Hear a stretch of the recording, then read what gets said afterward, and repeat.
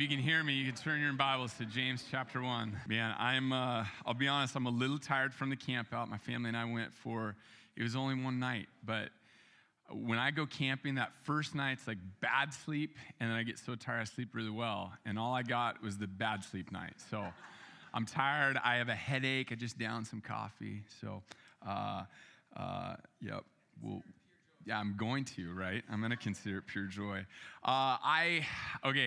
I don't watch a ton of movies, or that's not true. I watch movies with my kids, right? So it's not like movies that I'm like, yeah, I want to go see that movie. So I missed this movie. I don't know if you saw it. It came out in 2006.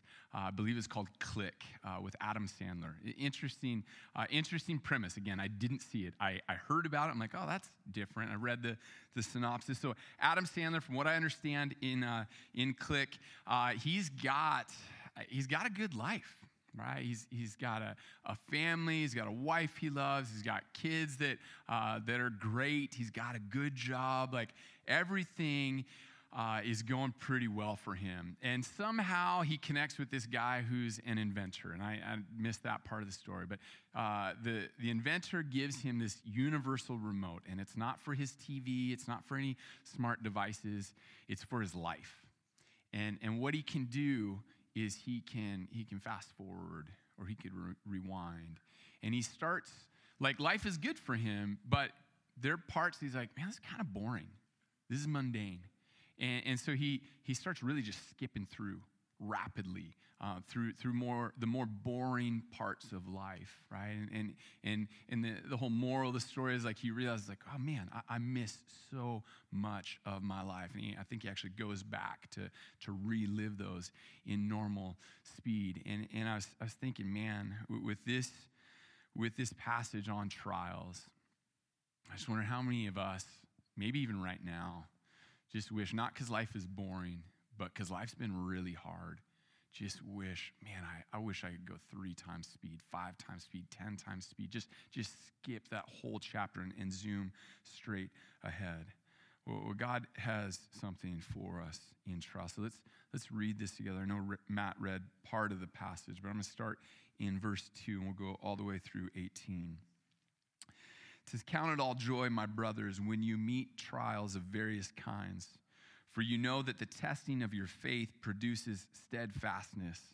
And let steadfastness have its full effect, that you may be perfect and complete, lacking in nothing. If any of you lacks wisdom, let him ask God, who gives generously to all without reproach, and it will be given him. But let him ask in faith with no doubting.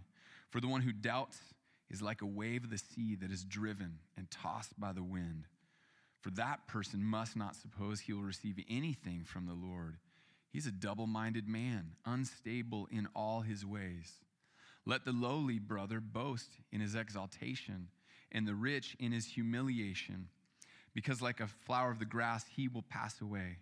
For the sun rises with its scorching heat and withers the grass. Its flower falls, and its beauty perishes. So also will the rich man fade away in the midst of his pursuits. Blessed is the man who remains steadfast under trial. For when he has stood the test, he will receive the crown of life, which God has promised to those who love him. Let no one say when he is tempted, I'm being tempted by God. For God cannot be tempted with evil, and he himself tempts no one. But each person is tempted when he is lured and enticed by his own desire. Then desire, when it is conceived, gives birth to sin, and sin, when it is fully grown, brings forth death. Do not be deceived, my beloved brothers. Every good gift, every good and perfect gift is from above, coming down from the Father of lights, with whom there is no variation or shadow due to change.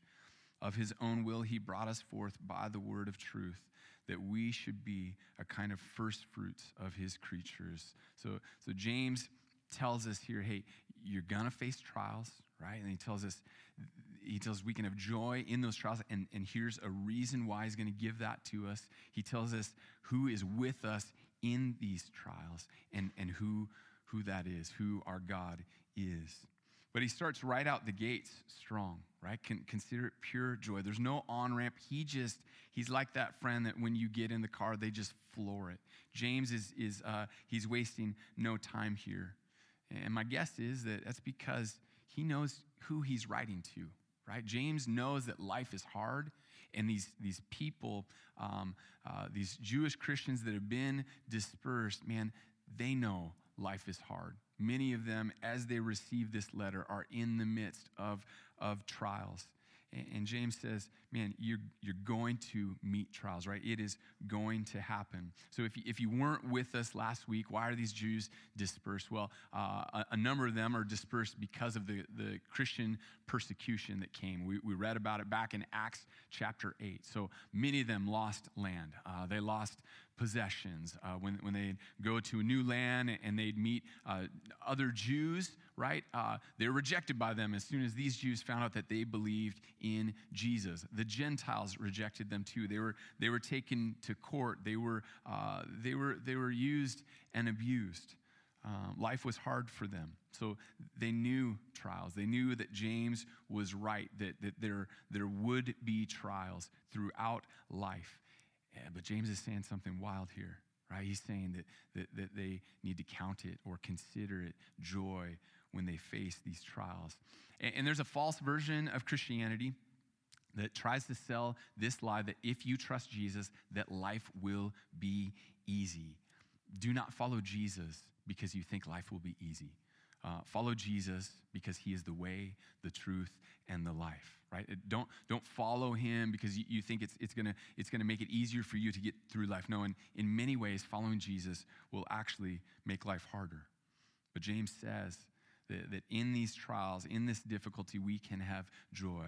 Well, what kind of trials? Well, he says various trials, right? So all trials, losing your job, getting a scary diagnosis, losing a family member, or watching a family member suffer from some horrible disease.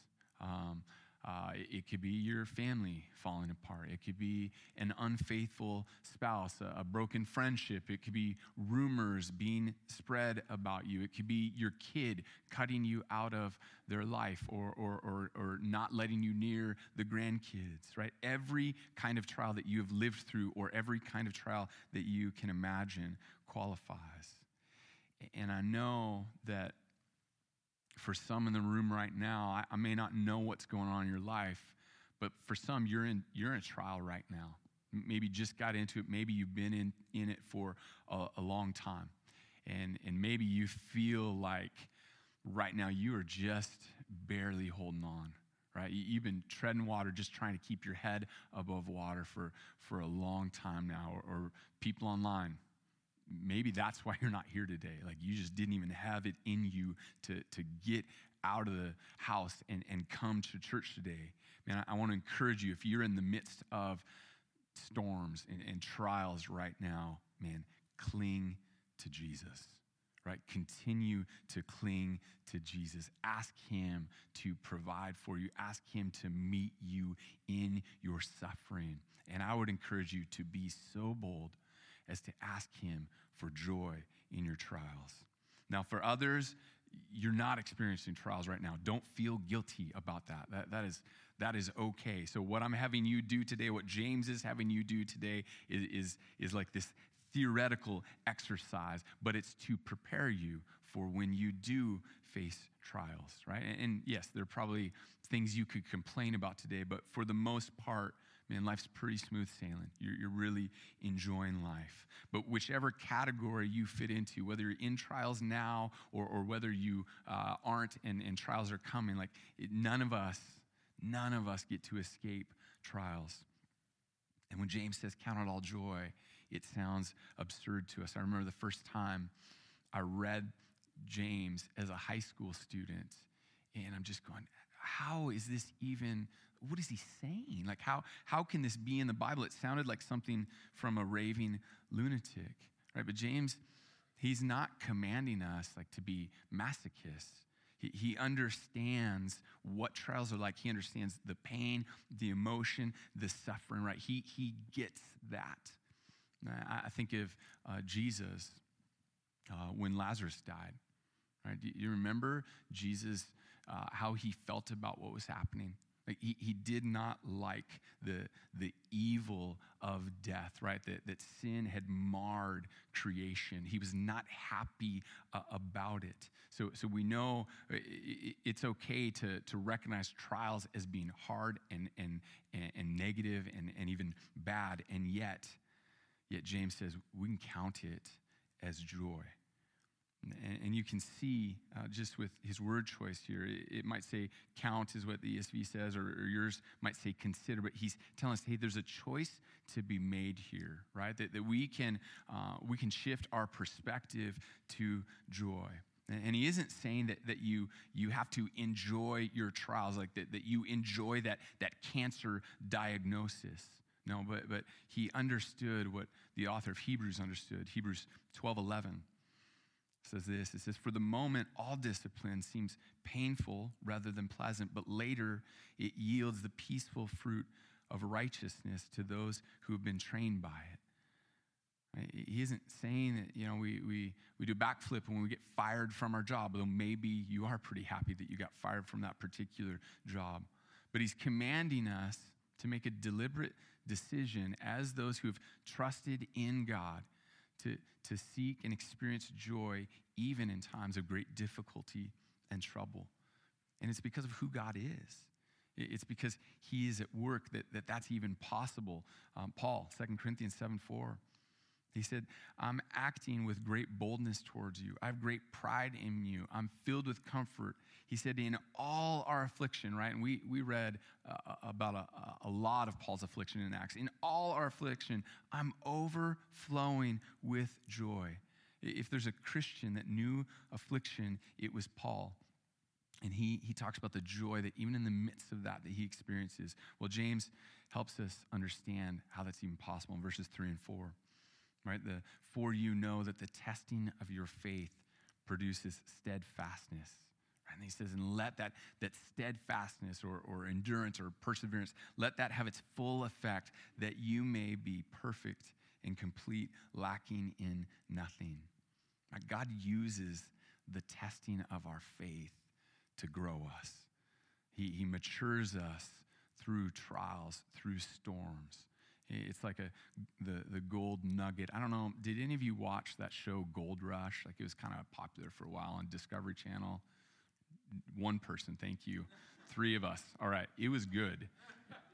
The first few seasons were good. Anyway, they dig up all this dirt, right, where they thought there might be gold, and then they separate the dirt and the rocks, and they get it down to these gold nuggets. But even the gold, once they found the nuggets, like it needed work. It needed to be refined. So they put it in this hot furnace, and they melt it down, and it draws out the pure gold, right? Our trials are like that.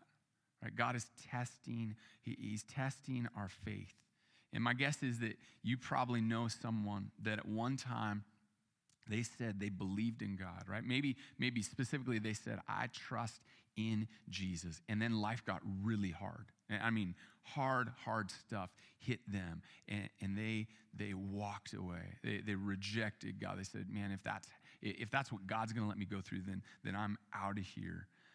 But if you've been a part of a church for a while, you also know people, and once you hear their story, like, man, like they have been through it, right? They've been through such great difficulty, and what they have done, their faith has been tested, and they cling to Christ, right? That dross has been burned away, and what remains is their faith. We don't like trials. I do not like trials. And yet, we cannot deny that God uses trials to grow us, right? God is using trials to mature us. James says he's making you perfect and complete, not lacking anything. Now, none of us are there, right? God's doing this throughout our whole lives. Actually, I'm so glad to see Diane. When was your mom's memorial service? Okay, I couldn't remember.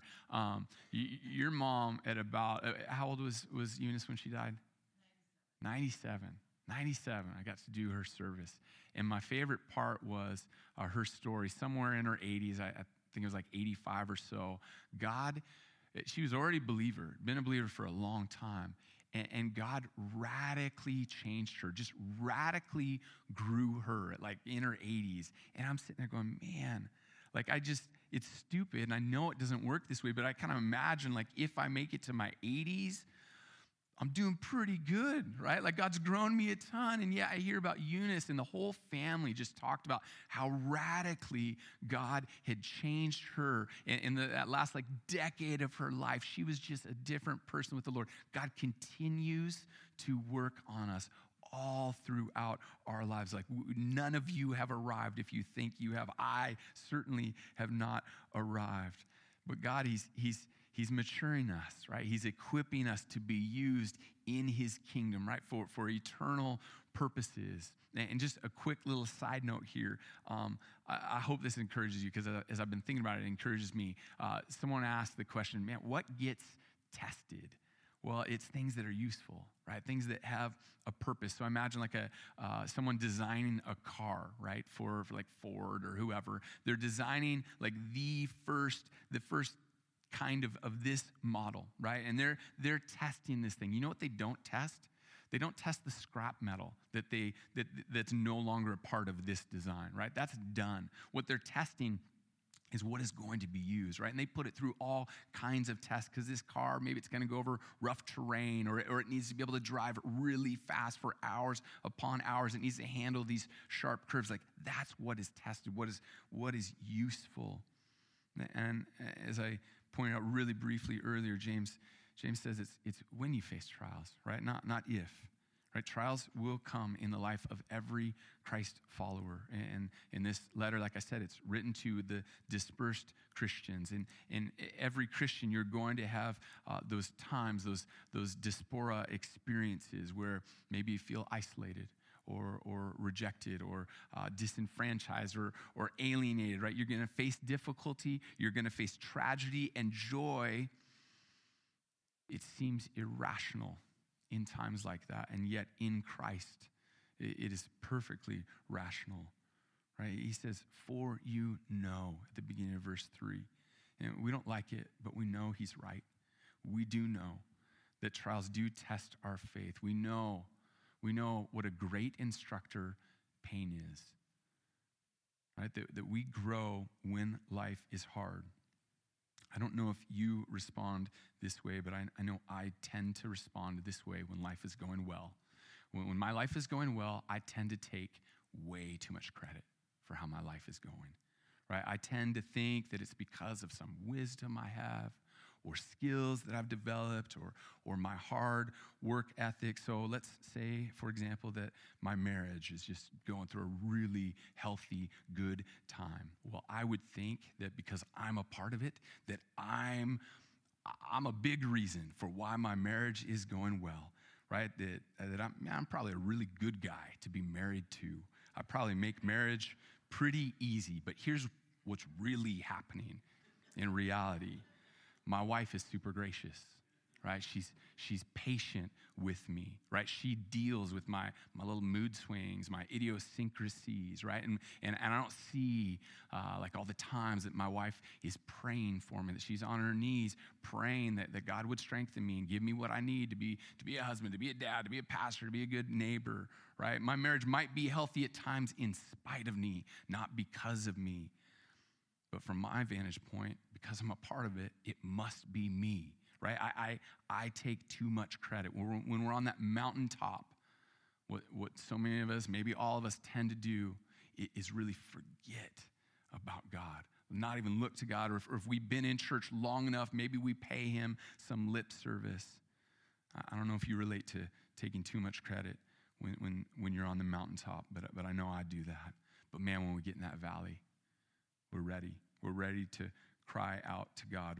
When life gets hard, at least if we have any sense, we turn to God, right? And trials have a way of showing us that we are really not in control. Actually, a brother in Christ just said that to me this morning, right? And it's an opportunity to turn to the one who is in control. And this is the gift of trials. In trials, we are made acutely aware, or at least it's an opportunity for us to be made acutely aware of our great need for God. And it happens in a way that it just doesn't seem to happen when life is going really well, when we're on that mountaintop. And I don't like that, you don't like that, but we both know it's true.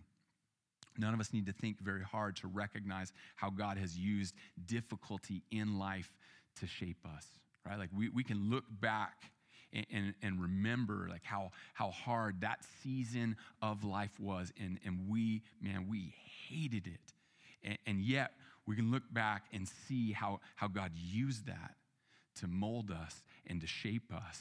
And now we can see like how God used that time actually to prepare us for this time, right? And how he, I don't know, maybe he used us to help someone else that went through something really similar, right? And we got to walk through that with them, but we never would have been ready if God hadn't used that first trial to shape us and mold us. I had a friend several years ago. He lost his job, and he was just devastated by it, right? Maybe you've lost a job before, and you're trying to provide for your family. You're like, man, what am I going to do? He was devastated, and I couldn't help but wonder if this might be the best thing to happen to him. And I was thinking about this passage. I was praying these things for him. I wasn't ready to say it. He wasn't ready to hear it, but this is what I was praying through James 1 for him. And I was thinking not even just his career, although God was using this to move his career too, but really him as a follower of Jesus, right? This is going to be hard for him, but God was going to grow him through it. And sure enough, this is what God did, like just as James describes, right? And God has done that in your life too. If you've walked with Jesus, I'm confident of that. And if we're honest, right, some of those lessons that we've learned through trials, we might have never learned those lessons. Or if we did, the timetable without those trials would have been so much longer, because trials, they greatly accelerate our growth. But that growth certainly isn't automatic, right? Like we could walk away from God in that trial, or we could let bitterness take root in us and really fight against what God is doing and delay what God is doing. That is a choice. But the testing of our faith, it's meant to produce this steadfastness, right? Or perseverance or endurance. But it is not automatic. Verse 5. And I don't James isn't switching topics here. It might seem like that, but he's not doing that. He says, if any of you lacks wisdom, let him ask God, who gives generously to all without reproach, and it will be given to him, right? This is in the context of trials.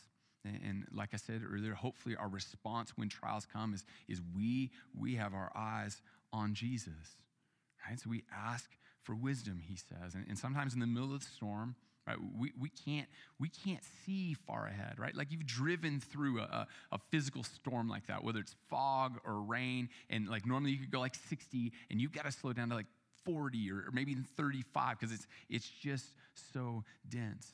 And James says, man, in that storm, ask God for wisdom. And he says that God gives generously. This phrase here, actually, it reads, let him ask the constantly giving God. Right? I love that description of God. And James does that throughout this passage. He's reminding us of who this God is that is with us, that walks through trials alongside us. James is telling us, man, this God that I'm telling you to ask for wisdom, he's the constantly giving God. He isn't stingy, right? Do you have friends that, man, they're just so giving, right? They constantly give. Like we have these friends in our lives, and we don't even get to see them that much. So it's not like we're super close, but they're just the most generous people I've ever met. Like we cannot see them without receiving some kind of gift from them, like some special treat that they baked, or something that they were on a trip and they saw it and they thought we needed that for whatever reason. Like they're constantly just giving, and yet, man, they're as generous as they are. They're nothing like our God, the constantly giving God. So James tells us, ask for wisdom, and he says, ask in faith, which makes sense, but then it gets confusing here. He says, but without doubting. right? Because the one who doubts is like a wave, right? It makes sense. We don't want to be like the wave, right? We don't want to be people that are just tossed back and forth wherever the wind and the tides are taking them, right? He says, no, that person's unstable. They're a double-minded person, and certainly we do not want that. We want to be firmly rooted. We want to have faith, right? And everyone struggles at times with doubt as a Christian. So verse 5 sounds great, and then verse 6 and 7 could seem like a downer here, like, oh, I can't do that. But here's what's going on. It's a two-part prayer, kind of a three-part prayer, but I'll show you what I mean here. So part 1 is, God, give me wisdom, right? Then part 2a is increase my faith, right? Give me more and more faith. And then 2b is decrease my doubts. And I know I bring up Mark chapter 9, this story that is in Mark 9 that I just love. I feel like I bring it up 2 or 3 times a year. It's because I just so relate to the dad in this passage. I'll make it a short story, but this dad comes up to Jesus. His son is afflicted by demons, and he's asking Jesus to heal his son. And as he asks Jesus to heal his son, he has this Freudian slip, right?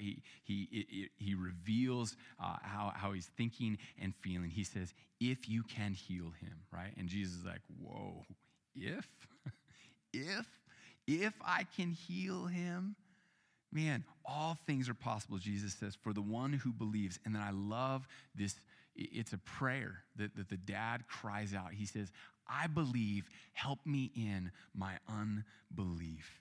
And I just so relate to that prayer. It brings me so much comfort. I hope it brings you comfort too, right? I hope that we can let go of feeling like we have to have it all together. Right? It's a cultural thing, not even just a church culture thing, though it's in the church. Like, it's a cultural thing that we need to look like we have it all together. And here in Mark 9, we have permission, right? Our faith isn't perfect yet, right? That all of us will doubt God in different ways at different times. And I guarantee, right, every one of us struggles with doubt way more than we let on. And I just love this man's simple, honest prayer. And some of you memorize scripture. Maybe some of you just say, man, my brain, I can't do it. I can't do that like I used to be able to. You can memorize this little prayer. I believe. Help me in my unbelief. Because we don't want to be double-minded, right? We don't want to be like this wave tossed back and forth. Jesus, I believe. Help me in my unbelief. God, I need you to increase my faith and decrease my doubts. I need you to destroy my doubts. God, I am at my wit's end. I'm overwhelmed. I know that you are good. And at the same time, God, I doubt it. Or maybe don't doubt God's goodness, but maybe you doubt that God is actually with you, right? Because you can't feel him like at other times you've been able to feel him. Or maybe you don't doubt that. Maybe you know he's with you, but it just doesn't seem like he cares at all about you. Or maybe you doubt that he actually can provide what you need. Whatever it is, right? This prayer that James has given us is increase my faith, decrease my doubts. Doubts are one of the battlefronts that we face in trials. Like, we've got to be ready for that battle. We've got to know that the doubts will creep in and that we need to fight them with the word, with truth. Verses 9 through 11 give us another battlefront. He says, let the lowly brother boast in his exaltation, the rich in his humiliation, right? There are these it's a pair of paradoxes. And someone labeled them this way, and it's actually really helpful for me. Maybe it will be for you. James talks about the poor rich and then the rich poor, right? The lowly brother, the poor rich, he's to boast in this richness that he has, and the rich poor is to boast in his humiliation. So here's what it is. And I can't help but think that James has the Beatitudes, Matthew chapter 5 in mind. Right? The blessed are the poor in spirit, for theirs is the kingdom of heaven. And again, James is writing to beat up Christians that with material wealth, man, they are very, very poor. And James is saying, boast. Boast in your exaltation, right? Boast that you know the Lord. You have riches. You are the poor by worldly standards, but rich by God's kingdom standards. And then he tells the rich, man, you've got all this wealth, but man, you're going to have poverty spiritually if you're not careful, if you're not looking to God. So the rich, poor, God throughout Scripture, like really warns the rich. And maybe you don't feel rich. Man, go to a third world country and you realize how rich every American is. Like there's such wealth here. And there's these warnings in Scripture, right? Remember when Jesus said it's easier for a camel to go through the eye of a needle than for the rich person to enter the kingdom of heaven. Riches fool us. Right? Riches fool us into thinking that we're good on our own, that we have everything that we need, that we don't need God. Revelation 3:17, Jesus says, he says, for you say, I'm rich, I've prospered, I need nothing, not realizing that you're wretched, pitiable, poor, blind, and naked. This second battlefront in trials so often is the battlefront of comparison. Right? We can look around at what we do have or what we don't have, and we compare it to others, right? It goes both ways. And social media, I think, is just heightened this battle of comparison. There's so many studies now and have been for several years, particularly on young people and the impact of social media, right? And they're connecting it to just the rise in anxiety and depression for young people. But it isn't just affecting young people. It's affecting all of us. And I would even say, even if you're not on social media, culturally, it is impacting every one of us, right? We look and we see people that seem to have it all together, right? The finances, the family, the adventures, the epic vacations, right? They post pics that look amazing. Right? But what they didn't post was the 20 pics before when like one sibling was punching another sibling, or like we've kept a couple of those pictures where like one kid is just bawling their eyes out, and then the next picture that we sent on the Christmas card, like they're happy, right? Like nobody posts the fail pics, or at least not many people do. But we're tempted to compare all the time. We want to have it all together. And we can easily miss the poverty of spirit that recognize, no, I need God.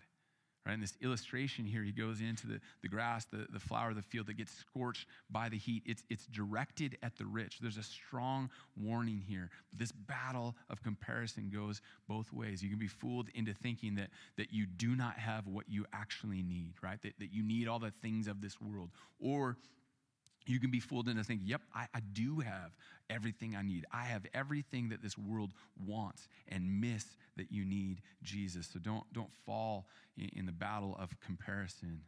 James 13, man, James just knows us so well, right? During trials, we can be tempted to blame God. Right? God, you're in control.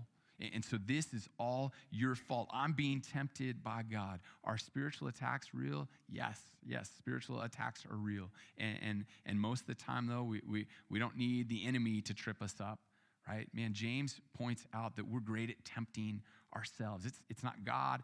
Maybe it's not even the devil. It's ourselves, right? In a trial, what can often happen instead of turning to God, what we do is we tempt ourselves, right? We can get bitter. And so we self-medicate, right? In any number of ways. We turn to these addictive things. Man, that's not God doing it. That's you, right? You lured yourself. I lured myself into thinking that this thing over here that isn't God will make me feel better. God is not your enemy. He's not the one tempting you. He's with you in the trials. Don't fall for it. Don't blame him. What you need to do is cling to Jesus. I need to cling to Christ. He's the one that gets us through the trial. He's the one that's growing us through this. And 16 and 17, another reminder of who this Jesus is. Don't be deceived, my beloved brothers. Every good and perfect gift is from above, coming down from the Father of lights, with whom there's no variation or shadow due to change, right? In the midst of the storm, like I said, it's hard to see. It can be so hard to see that we try and fill in the blanks of the narrative, trying to figure out what's going on to make sense of what we're experiencing. Right? We're not to get fooled by our doubts. We're not to get fooled by comparison. Right? We're not to get fooled into thinking that God's the one that's tempting us. Right? Don't think that God isn't there, that he doesn't love you. No, God is with you. And every good thing that you have, every perfect gift, it comes from God. And as I look back at the hardest times in my life, and my guess is you can do the exact same thing, man, maybe I couldn't see it in the moment, but I look back and I can see God provided this for me. You know, and maybe it was way beyond what I needed, or maybe it was just what I needed for that exact moment. But every hard time in my life, I can look back now and see, oh man, God was doing this in me, and I didn't even know it. Right? I felt all alone, but in reality, there were people praying for me. Some I knew about, maybe some I didn't. Or my wife was with me, or my friend was with me, or God ordained just providentially that conversation to happen in that moment that I needed. God gives us what we need. We pray as a family every night. And sometimes my youngest daughter, I mean, there's just something about little kids praying that they just think to pray of things that I wouldn't think to pray of. And don't get me wrong, sometimes she'll pray something like, you didn't even think through that. Like, you said that 8 nights in a row. Like, really thank God now. But sometimes she surprises me, the way she thinks about things. So she'll, like if it's rainy outside, right? She'll say, God, thank you that we live in a house. I'm like, oh, yes. Like, thank you that I'm not out under a tarp right now, like shivering. Like, God, thank you that we have heat, right? I do take that for granted. But then she'll say something on another night. She'll say, and she said this several times, God, thank you that we have doors. I'm like, oh, yes. I am grateful that I have doors, with not just one lock, but I got a deadbolt and then whatever the other lock's called. Like, I truly, I go to bed at night like feeling secure. I just don't even think about God's provision in all kinds of things, even something like a door. And then certainly there are other things that are so much more obvious to us that God gives us. And these perfect gifts, they come from God, right? And I bet you can think back to just surprising ways that God has provided for you, surprising ways that God has gifted you, right? So surprising that you didn't even think to ask him for whatever this provision was. Every good thing that you have is from God. And James tells us, and he doesn't change. Right? He's not like you and me. Right? Even the most rooted person, the most like concrete in their thinking and their beliefs, even that person changes. God doesn't change. God remains the same, and you can bank on that in the midst of whatever storm, whatever trial, whatever challenge, right? You can depend on him. We can count it as joy because we know that God is at work. We can trust that God is growing us, that he's preparing us, he's maturing us. And the longer you walk with Jesus, the more we can look back and see that. And it helps us to look forward to, even if it's just one step forward, we see God's goodness in growing us, or we trust that that's what God is doing, even when we can't see it. Right? God does not leave you where you are. And James calls us to endure. Right? He calls us to endure these trials. That word he uses, steadfast, it can also mean endure. Here's what the author of Hebrews says in Hebrews 12:3. And I just can't help but think that James is thinking along these exact lines. Consider him who endured, right? Same word as steadfast.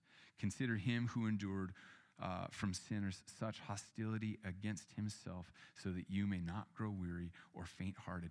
God doesn't ask us to do something that he hasn't done, right? Jesus has already suffered for us.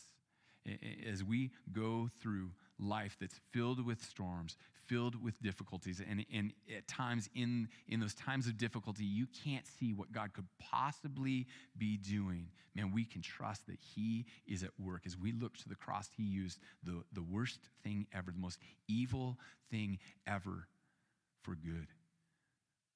Right, to bring us great, great joy.